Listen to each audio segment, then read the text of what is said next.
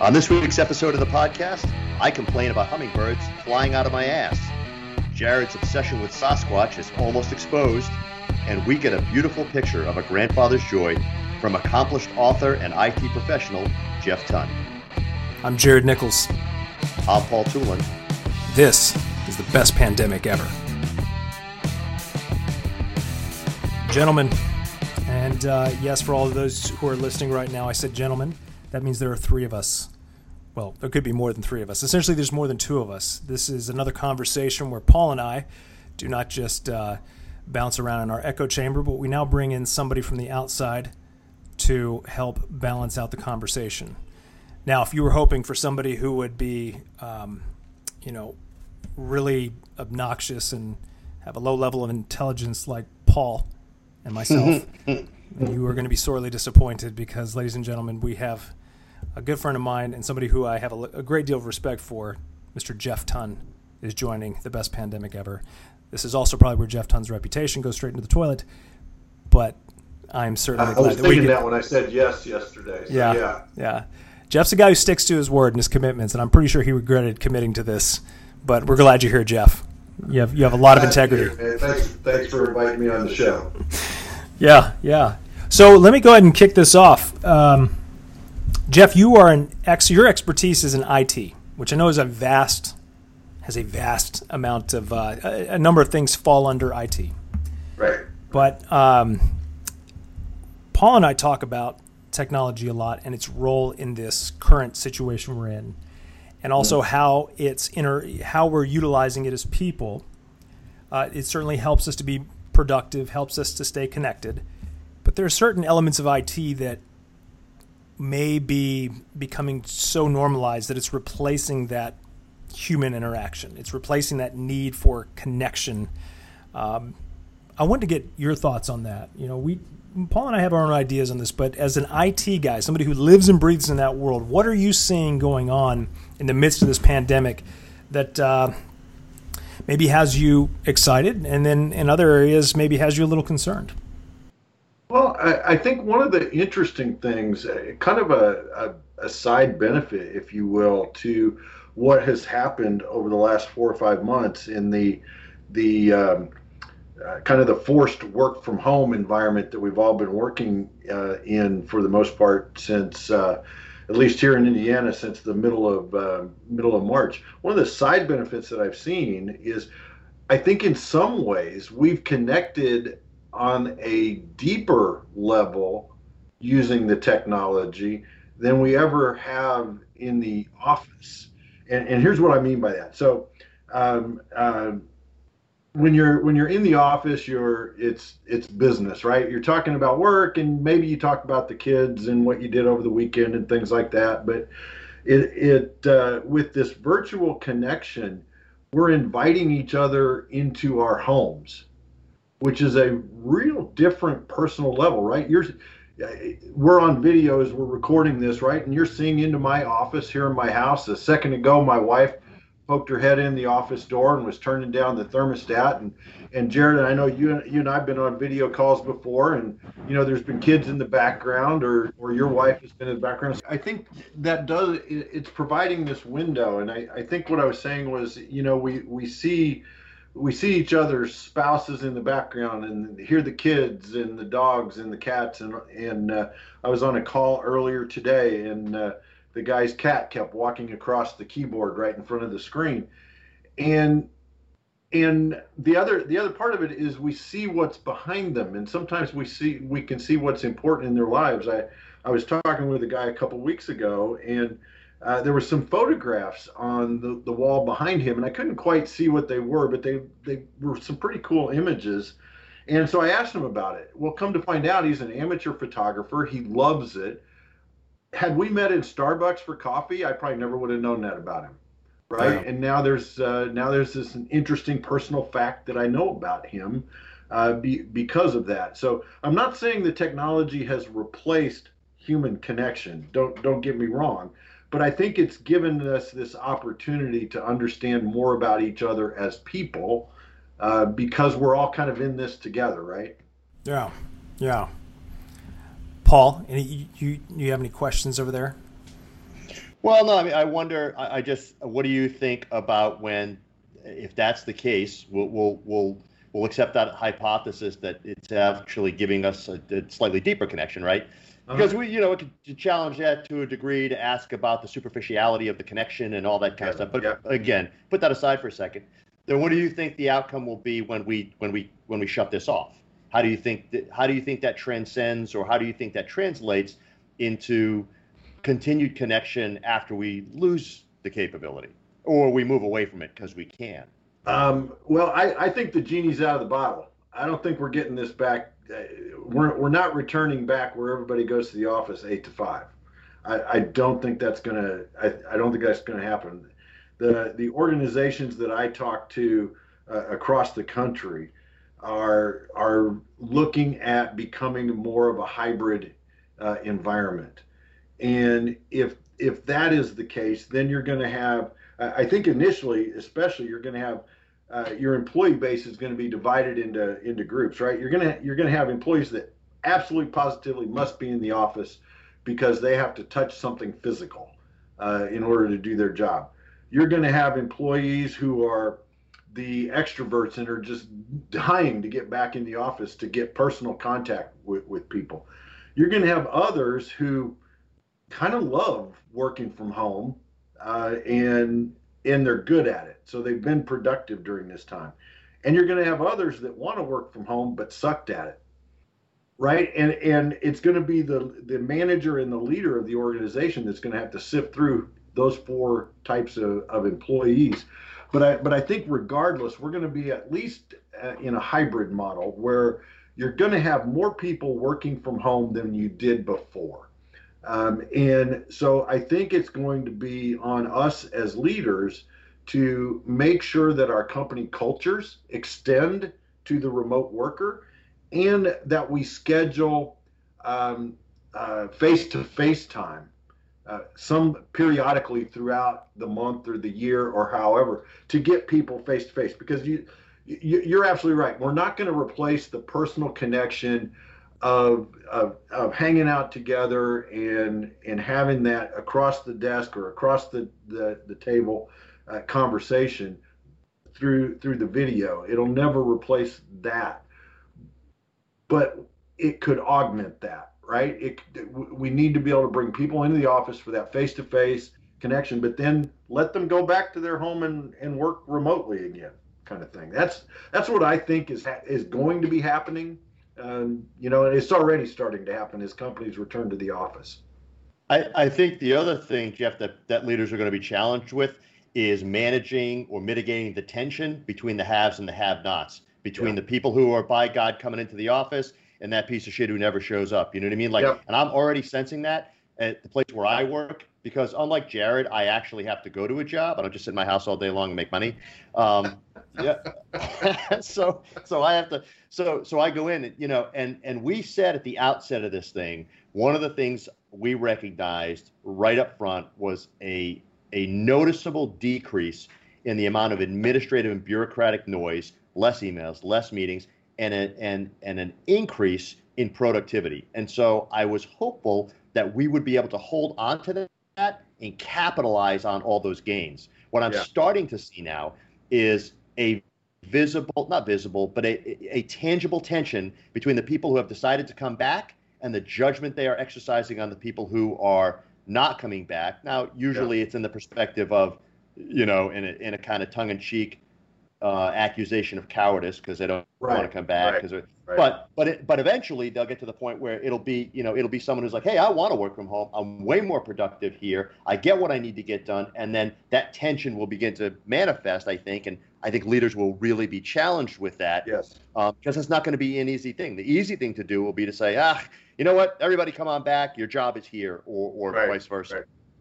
Well, and I think the danger in that is that you're going to have people that leave your organization because they really loved working from home. And if you're not, using air quotes, allowing them to do that, they may go somewhere where they can.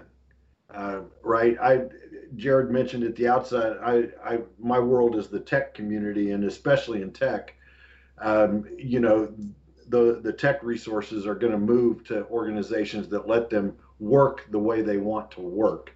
And I agree with you though, Paul, that it's going to be, the challenge is going to be on the leadership to enable, to sift through that and work with the individuals, because you're right, it's become a new way of separating us, right? And we've got the haves and the haves-nots, and all of a sudden we're going to have dissension.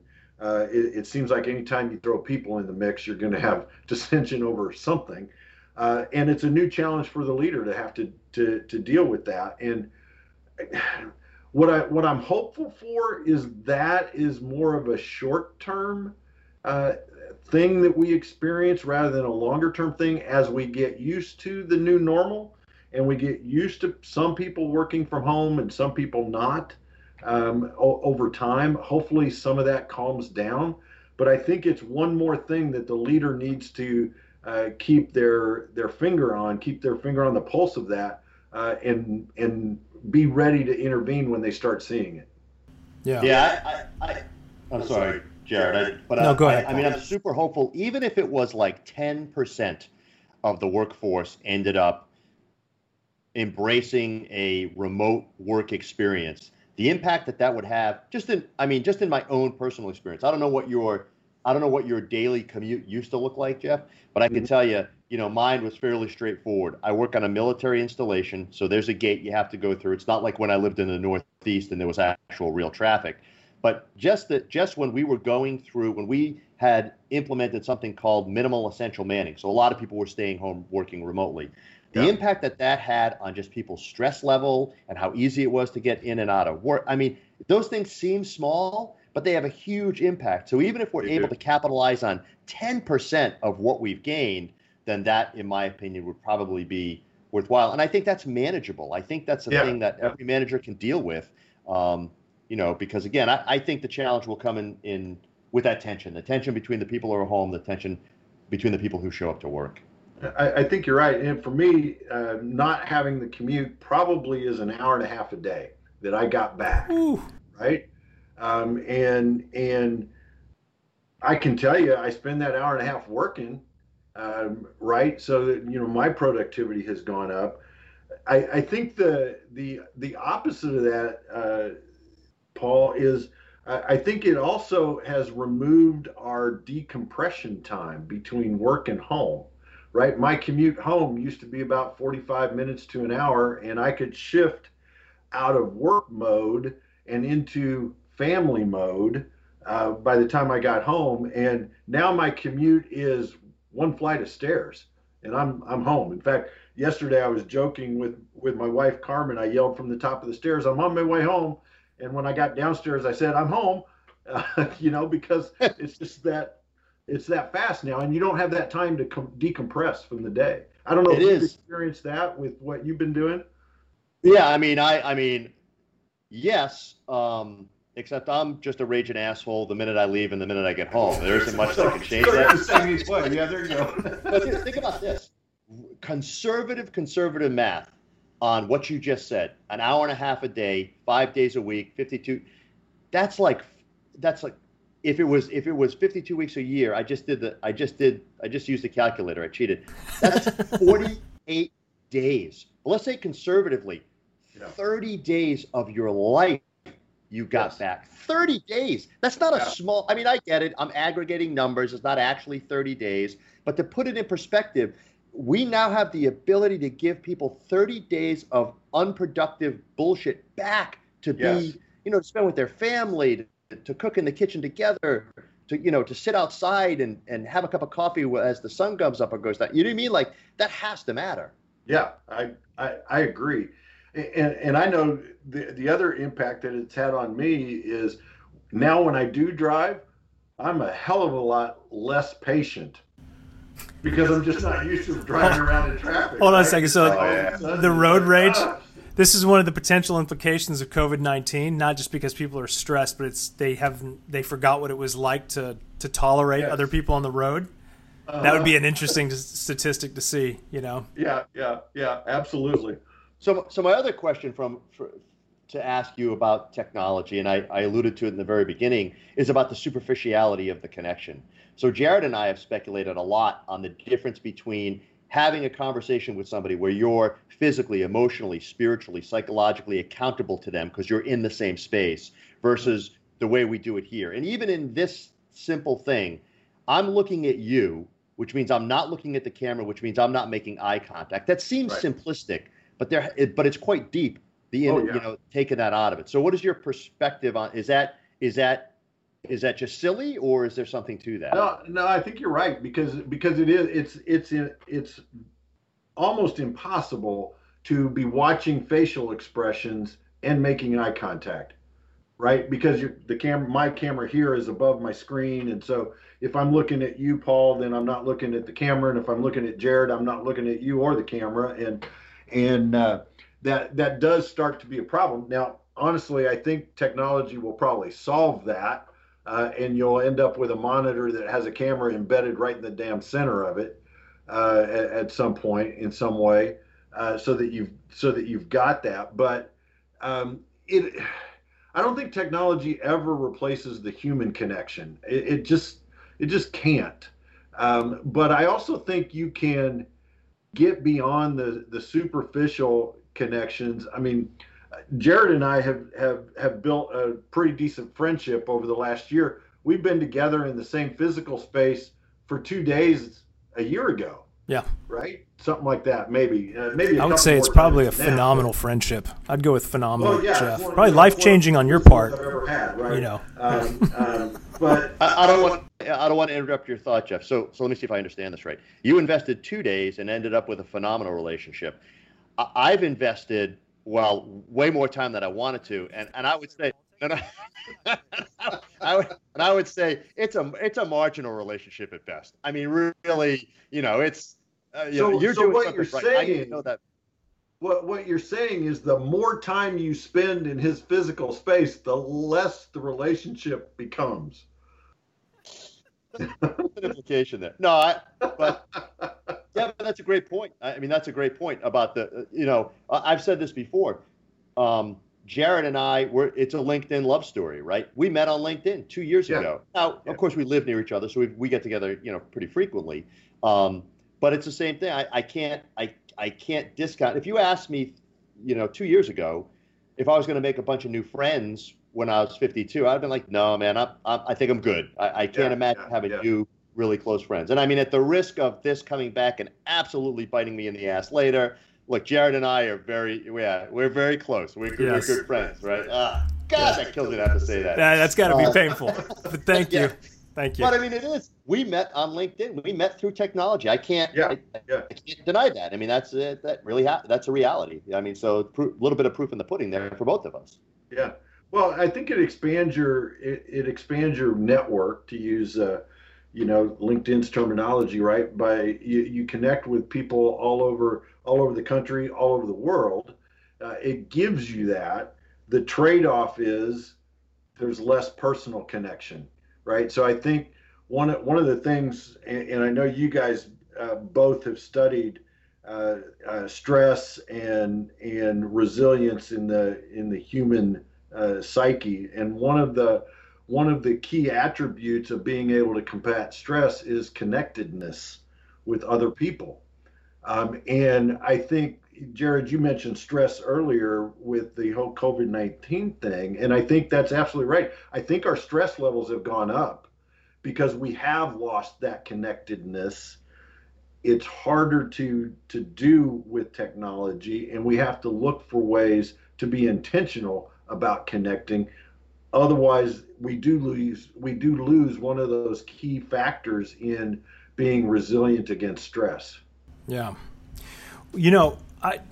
It's really interesting as I'm listening to you guys go back and forth on this. The technology has it's not a one versus the other. We've never really set it up that way. I mean, it's a tool that helps us to connect for sure. Like, what you were saying, Jeff, we have, I think maybe in total it's been 2 to 3 days. Well, we were in Great Falls And that's Seattle and Denver, right? Yeah. I think, one thing, technology or not, is that you still click with the right people at the right time. I mean, especially when you're busy professionals. Paul and I, you and me, Jeff, is the same thing. We just instantaneously knew, like, I like this guy. Yeah. For Paul, Paul was like, I want to be this guy. But, that's a whole other story. Not but for this. I was jealous you were sitting in business class. I was a little ticked off about that I was in coach flying to Seattle. You were business class. I always fly business class, bro. Yeah. That's only because that was Great Falls. We were on our way to Great Falls. That's right. And you saw me there, and you're like, "What? What's this?" And I was like, "Yeah, Jeff, we have to up your self-esteem game, bro." That's right. But listen, I'm a government employee. There's still a such thing as steerage. You guys probably didn't even know that. That's how we travel. Oh, you're talking about the C-141? Been on that. Yeah. I could tell you stories about like the air sick. It's like you're just breathing gas, or you're breathing all the exhaust sitting in those. Yeah, it's a hole there.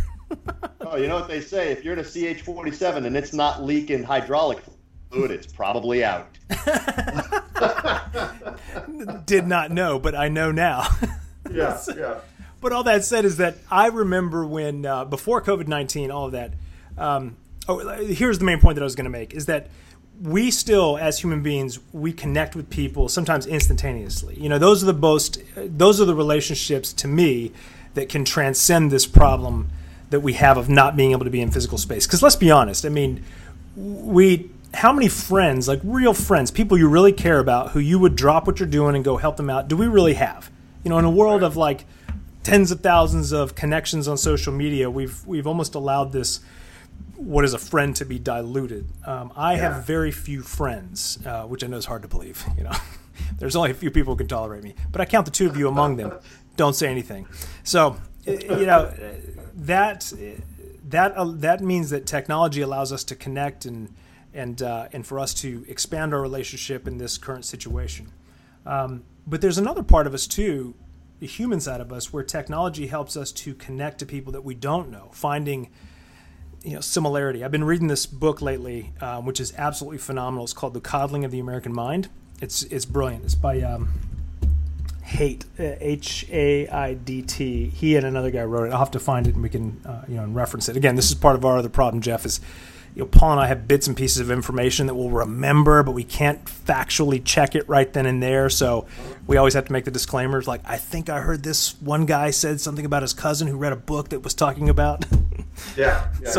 Anyway, but the point is that biologically we are designed, we are tribal. We have this gene, where we are looking for similarities with each other. And they've run several tests on this, almost like minute things. I was talking to a guy yesterday who was talking about this woman, I think her name is Jane Fields. That I do think is correct. After Martin Luther King Jr. was assassinated, she took her students and she started running these experiments. I'm probably botching this story. It's okay. Somebody can look it up if they want to. But they started running these experiments to see how people would react when they were separated into different groups. And what they did is they separated the kids that had blue eyes into one group, and then the kids that had brown or darker eyes into another group, right? And in that, they started to tell them a story. So the blue kids, it's like, look, you guys are the wealthier, richer kids, and then the brown-eyed kids were poor and whatnot. And they said within minutes, even though they knew this was a game and they knew this was going to happen, they just quickly started to act within these roles in, being sincere. Like the blue-eyed kids all stuck together, and then the brown-eyed kids, they all stuck together. And it became this thing where the brown-eyed kids were like, we want to knock these guys down. We are very tribal. We look for ways to connect and find similarities. So let me circle back around technology. Technology also has enabled us to connect with people that are similar to us, whether it's in music, in lifestyle, in religion, all of those things that are certainly good on the surface when it comes to connecting. Sasquatch hunting. Oh, yeah, man. Don't get me started. Yes, get me started. And Sasquatch enthusiasts. Count me among them. And so you find ways to connect with these folks. The technology has enabled that. It has enabled it in many ways to the opposite, to a negative, for sure. But what I think about technology's ability to do that, I think about the first time that I started riding virtually on a bike. this program called Zwift. And I remember this visceral reaction. No, visceral is probably the wrong word. This reaction when I was riding with a group virtually. We're in our garages riding, and you just, and I saw somebody attack the group or drop somebody else, and I immediately felt like I'm going to help that person. I have no idea who they are. I just know their name inside this virtual space, and I dropped back and worked to pull them back up to the group. No connection except that we had been working together and on a couple rides without any kind of pre-planning. I thought that is a really unique thing that technology is able to do. It triggers that small moment of connection or something that has, you feel this need to like, that person's with me, and that's in a virtual space. Now, is that the same as us having our friendship and utilizing technology to deepen that friendship, or is it another side of our brain that's temporal, that's just a flash in the pan, that's just a mutually beneficial genetic component of who we are? And if it is, what's technology's role in that, and is that good for humanity where we're all being separated? Well, and I think you start to take those things a bit further and talk about the world of virtual reality and it gets to the Matrix thing. I mean, that's to the extreme. But I took a class from MIT. I just love saying that. It makes me feel smarter. So makes I took you this look class smarter from too. MIT. But the class itself was on big data. But the way they did it, they called it big data in 4 dimensions. And so I actually attended the class from my office right here, where I am right now. And the class took place on MIT's campus in Cambridge. So there was a combination of a live class and a virtual class. For those of us that were virtual, we had an avatar. And so you could decorate your avatar any way you want. You could, you could have him whatever color skin, whatever gender you wanted. So you really don't know, right? It's just an avatar. And so for 2.5 days, you're immersed in this world. And so very cool technology. Just speaking of technology, if you're, so for example, you walk into the classroom as your avatar, and there at the front of the room is a large screen. And what you're seeing on the screen is the live cast from the classroom in Cambridge. And you're in a room full of avatars. When you look around, you look right, you look left, you're just seeing nothing but avatars. Wait, are you wearing a headset when you're doing this? No, it was not true VR. It was more gamification of this, but it was the experience was so immersive because the way you communicated was through your keyboard, right? But I could be standing next to you in this room and I could talk to you, and if Paul's on the other side of the room, he can't hear us because it was using proximity, and I couldn't talk directly to Paul unless I took my avatar and got it close enough to him. Even though we were typing, right? The avatars didn't know each other were there. And we could decide at any moment, hey, we want to go to voice because you and I are having a conversation and we can't type as fast as we can talk, right? And so we go to voice for a little bit, and you're almost surprised to find out that the person that you're talking to is actually sitting in Brazil, and he's got a Spanish accent, and his English is his second language, right? So it was easier to communicate back on the keyboard. But then the other cool piece of technology was they had a microphone sitting in the middle of the room. And if you took your avatar up to that microphone and you spoke, they could hear you in Cambridge. Oh, that's cool. Right. And so then, so this is like 2.5 days this is going on. And sorry, the story's taking way too long.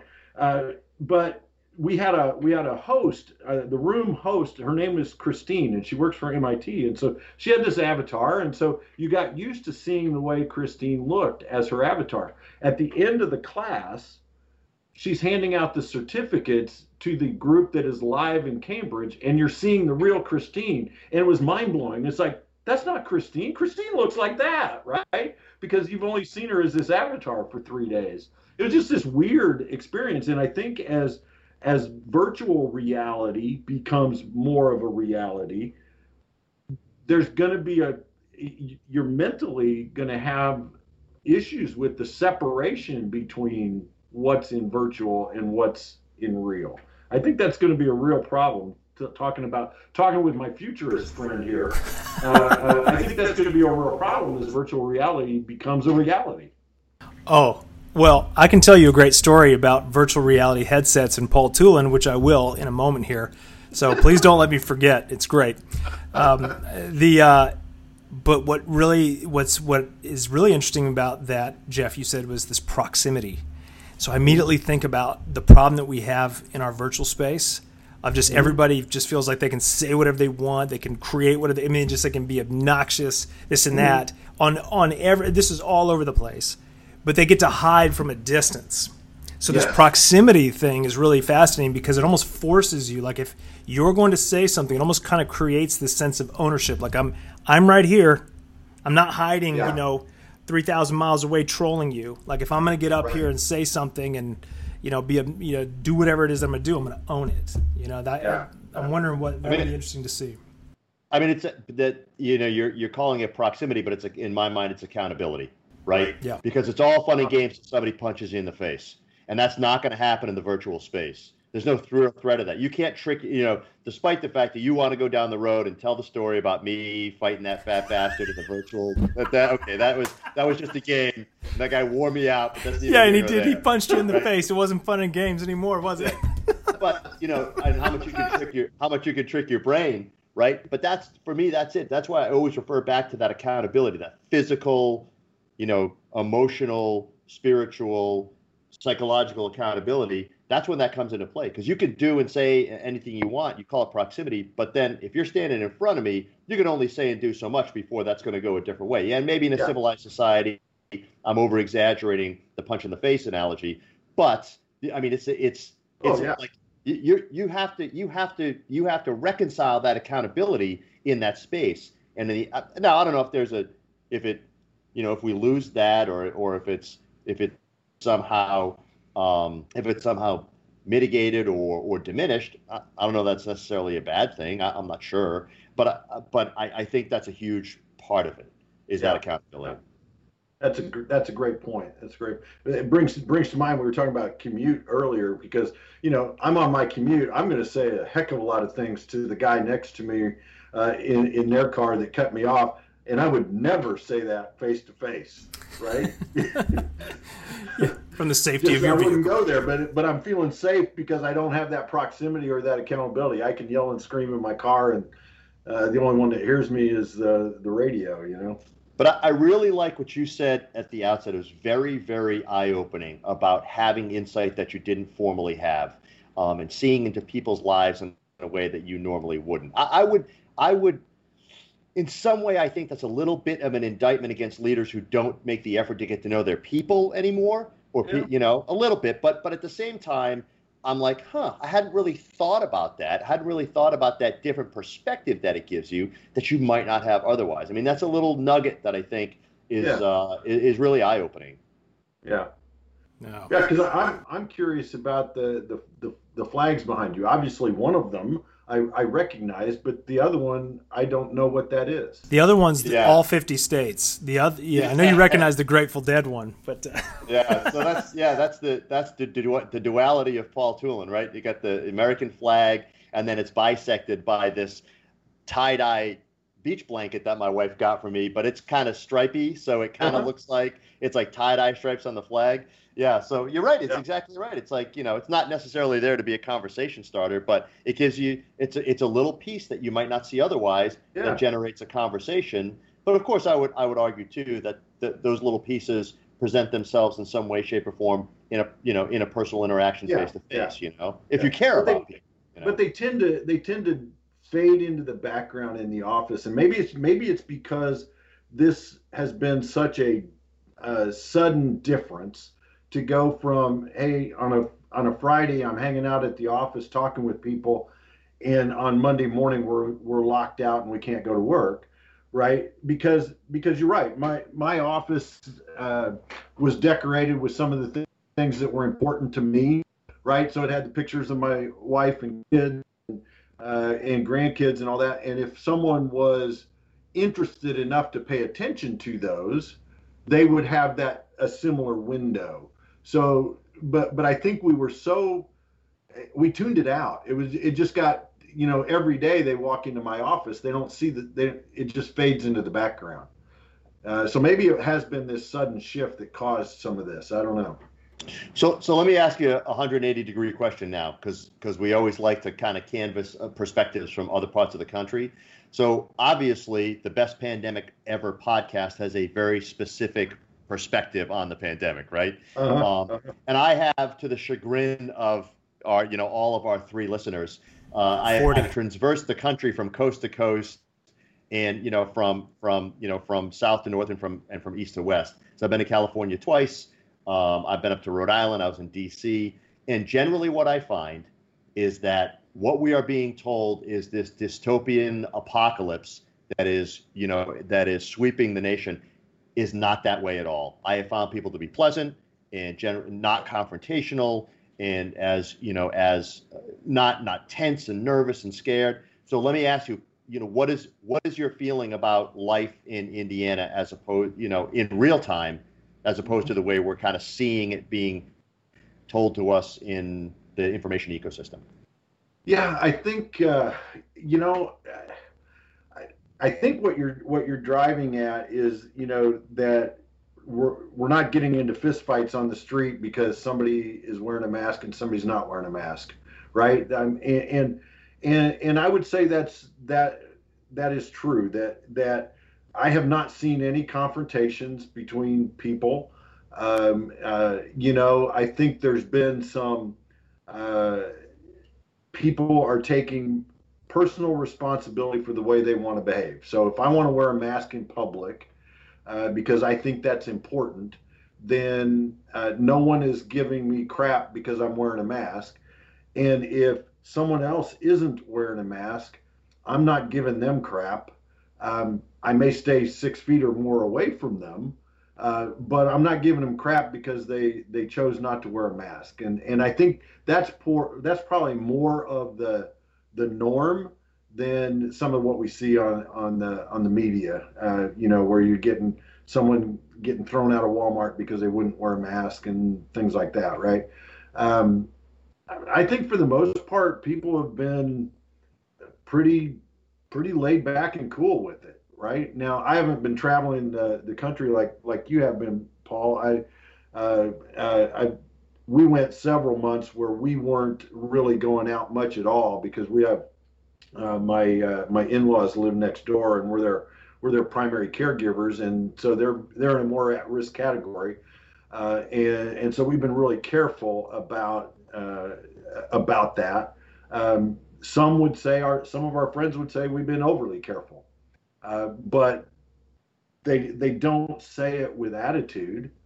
They just it's like, oh, the tons. They're kind of hanging out at their house right now, and everybody's cool with that, right? So, and maybe that's some of the Midwestern kind of flavor, is that we're just sometimes we're a little slower and a little more laid back than other parts of the country. But Jeff, you're talking to 2 guys that live in the South. Yeah. So. I have been surprised to go out, because you get this perception that the streets are dead and it's like ghost town, right? That there's nobody out, and I've been surprised that crap. I drove downtown a couple weeks ago to go to a meeting and was in a traffic jam. It's like, gosh, for all these people that aren't going to work, there's a lot of people out on the road. Yeah. So I think it's fixed. Yeah. So I'll tell you, it's not just. I'll tell you from my experience, it's not just a Midwest phenomenon, right? I went into what is arguably the belly of the beast. I was literally in downtown San Francisco a couple of months ago, and I thought, well, if there's a place where I'm going to get absolutely sideways with somebody just because I take my mask off to drink my coffee, it's going to be here. And you know what, Jeff? It wasn't like that at all. Everybody, it's the same thing. People were respectful, and there seemed to be not even, very little tension about, if you saw somebody with a mask or without walking on the street. Most people put their stuff on when they go in and to a store. And the same thing in Washington, D.C. And I agree. You see people out doing their thing, being generally respectful. So I don't think it's necessarily just a Midwest phenomenon. I guess, well, it is. That's kind of our perspective and has been our experience. So now I'll ask you the the follow-up challenging question, and we have our own hypothesis, and I think it's fairly straightforward, but why do you think there is a different perception out there? Oh, that's an interesting question. Well, I'm not much to buy into conspiracy theories that everybody's out to set one side against the other, but I also know that conflict sells, and so you're not gonna the news is not gonna show a picture of you and I hanging out having coffee, me wearing a mask, you not, or vice versa, and getting along. They're not going to show that. But if you and I got into a fist fight and you creamed me because I had my mask on or didn't, they're going to show that on the news, right? And so I think some of it is what sells, I think. Trying to continually, I like to look for the good as well, that maybe we're trying to continually teach people what it is to operate safely when you have a virus running around that we don't know enough about. That's part of the problem, right? As we continue to learn more about this thing all along, how does it happen that I get the virus and I'm asymptomatic and somebody else gets the virus and they're on a ventilator and die, right? I don't know that we know enough about that to know what causes which reaction to it, or the person that doesn't get it at all. So I don't know if I ever answered your question and all that, but well, no, you did. I think there's lots of people have lots of agendas that they're trying to leverage this with. Yeah, no, when you said at the very beginning about how conflict sells, that was the correct answer to the question, so we can now move on. Right, you win the prize. Yeah. Jared's going to come to your house and paint it. That's the prize. That's right. It's going to be an interpretation.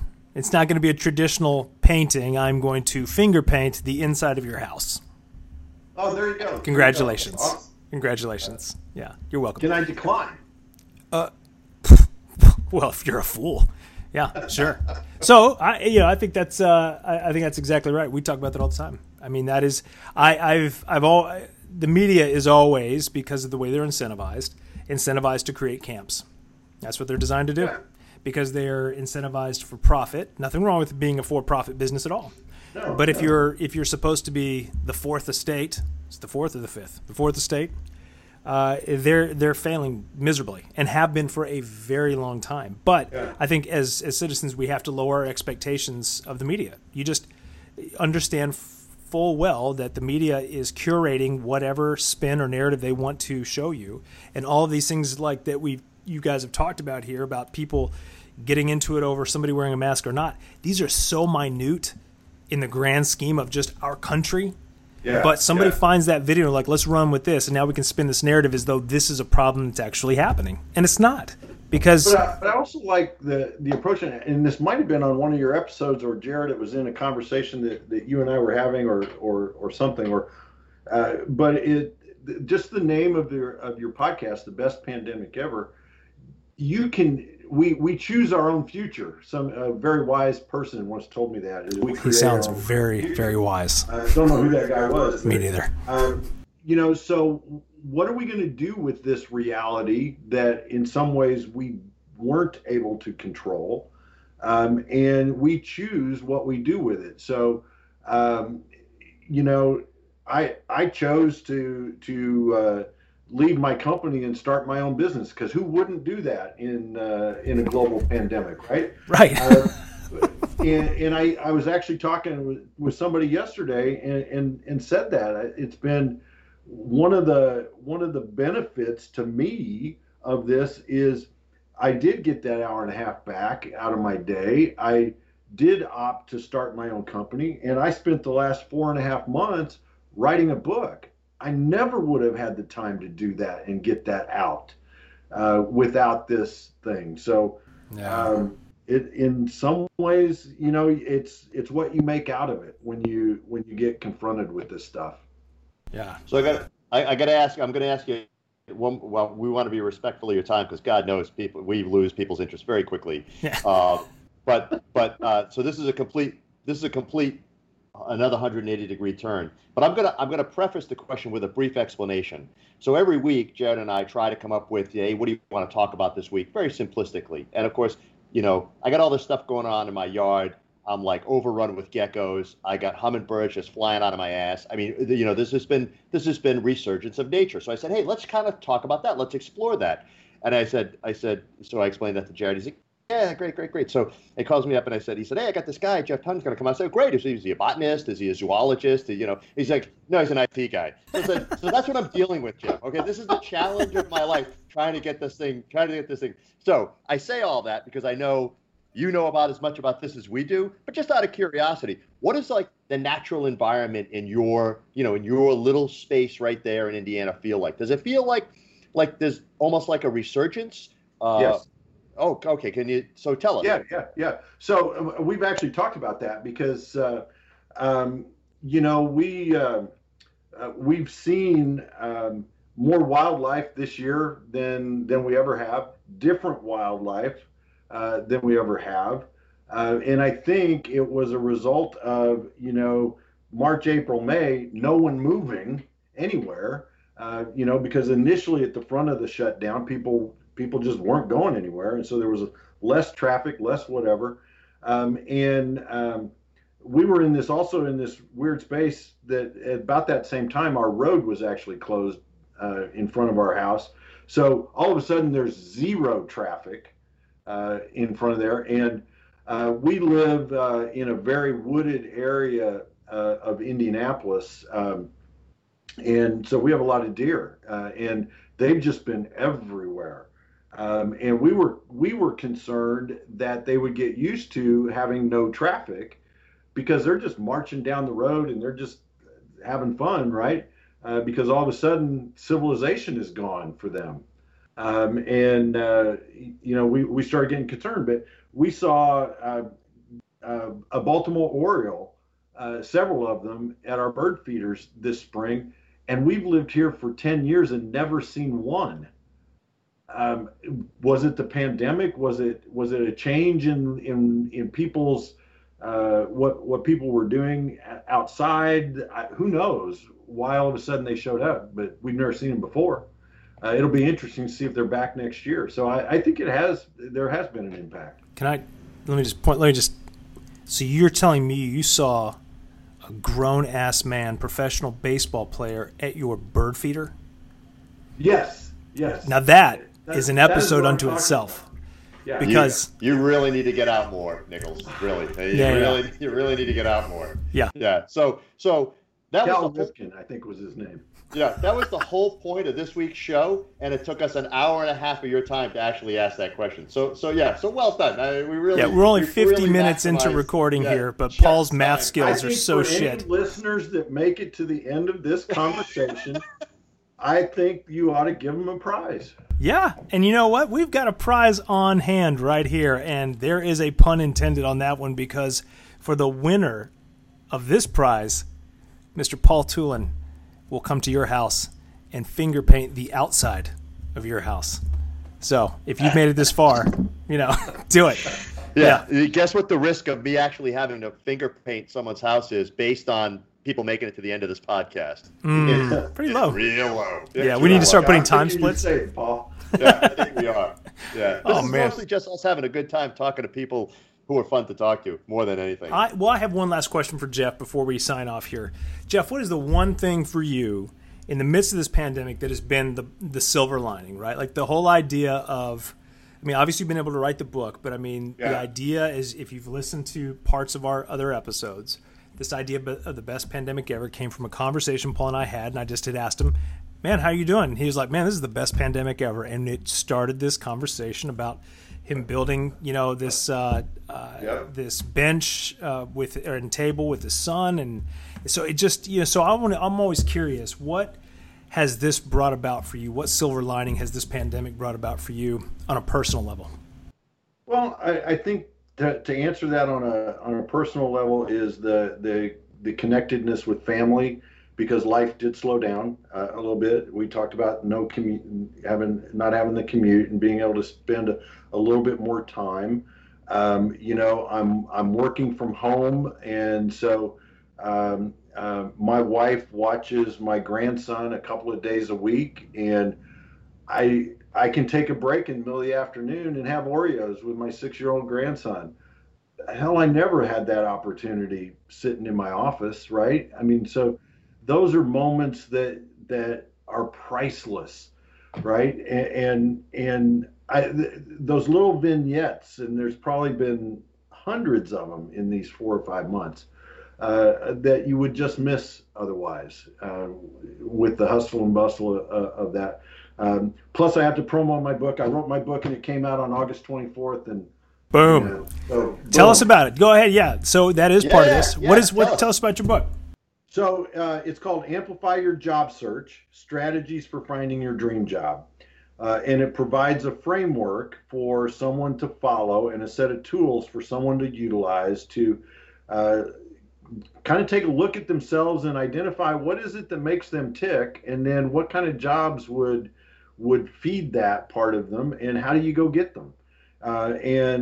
It's not the book I set out to write in 2020, but believe it or not, the first part of March, when I started to see what the pandemic was going to do, and the economic impact and the layoffs and the furloughs, I literally started writing this book on March 16th. I went back and looked the other day, and it's it came out on August 24th. So I'm really, it sounds silly to say as the author of it, but I'm so excited to get it in people's hands, because I think there are so many people that need this now more than ever. And it's why I stopped everything to crank it out. So thank you for letting me plug the... No, where can people get it? So they can get it on Amazon, on Barnes & Noble online. It's available there in ebook format and paperback format. They can get it from my website, which is jeffreystun.com. So the audiobook comes out in a few, probably in a couple weeks. The audiobook will come out, but the ebook and the paperback are available now. I love that. We'll put that. We'll put a link to that in the show notes in our posts. And I have to say that as we build up these this vault of golden nuggets, the characterizing the silver lining as being able to eat Oreos with his grandson, I mean, that's gold, man. That is gold. So I don't know if you guys have seen. Now I'm trying to remember the movie. It's Wreck-It Ralph. I think. Oh yeah. I don't know if you guys have kids. Wreck-It Ralph. Which one? Where the Oreos are walking into the castle and they're doing Oreo. Oh yeah. Oreo. I've been doing that with my grandson for 2 years since we saw that movie. And he walks into my office. This was on Tuesday. He walks into my office and he said, "Grandpa, do you have time for Oreos?" I was dying. How old is he? How old is he? He's 6. Yes, yeah. I've got a 6-year-old. I know it. Yeah. Anybody who tells you that they didn't shed a tear when Wreck-It Ralph punched his way into the Mentos, and it's going down saying that I'm not a bad guy, and didn't shit, you're a straight up liar. I'm going to call that out. 100%. That's right. You didn't shed a tear at that. I'm shedding a tear right now. Yep. It's happening. I'm going to wipe it away. Yeah. Cinematic genius. Yeah. Brilliant. Man. Jeff, that's great, man. I really loved having you on the show here, and we will definitely put the links to your book and all that. And I can say this, Jeff's a really good writer. I don't say that about a lot of people. I don't even really say that about myself. But when I read one of Jeff's other books, Leanne writes all your stuff. Well, she writes the long form stuff, which I always have to go back and be like, can you put this in normal English, please? And this does relate to, because my wife is 10 times smarter than me, which is a low bar to clear. But she goes in and I have to to make it to where normal non-academics can read it. So, Jeff, one thing I was impressed about with your reading. So anybody listening to this, if you made it this far, again, you are the winner of the outdoor finger painting by Paul Tulin. Is that your writing in the other books you've written? What was the other one? It was on everything you learned about leadership. You learned from your dad. Is that what it was? Well, everything I learned about leadership, I learned from Lewis and Clark. Oh, okay. So maybe it was the forward that it was, about, yeah. But then the other one was Amplify Your Value, Leading IT with Strategic Vision. Okay, so the one about Lewis and Clark I remember reading. Yeah. And I just thought, hey, this is really good because I could hear your voice. It sounded like you. And that's a rare thing for a lot of authors. They take on a different voice. So anybody who's listening to this, definitely pick up the book. Jeff is a great writer. It's enjoyable. You feel like you're sitting there with him. Certainly well worth it. It's, I'm looking forward to seeing what this book is. Even though I'm not looking for a job, I expect you to send me a free copy anyway. So shipping and handling is $17.99. Yeah, man. Without the Postal Service doesn't have their funding, right? That's right. Shit. Oh man. Well, Paul, any last words? No, it's been absolutely delightful, Jeff. We really appreciate it. This is just Jared and I goofing around and having a good time. And honestly, if nobody else gets those two really insightful observations that you made, one about being able to see into people's lives in a way that we weren't, that was really eye-opening for me. And two, just that lovely image of you sharing Oreos with your grandson as the silver lining, that made the time worth it for me, and I really appreciate it. Yeah. Well, absolutely. I appreciate being on the show with you, Paul. It's fantastic to meet you, man. I've enjoyed getting to know you a little bit over the last hour and a half, and appreciate it, man. Nice. Well, guys, I'll take us out. So for all of you who are listening, number one, thank you for completing the show with us. You are welcome. And if you have not subscribed to this podcast, take a second and subscribe. It's an important decision that you need to make right now, today. And then you also need to pass this on to your friends and family, especially those in quarantine who are lacking any kind of quality media. Go ahead and add to that collection. Send them our way. Leave us a comment. Leave us a comment on the show.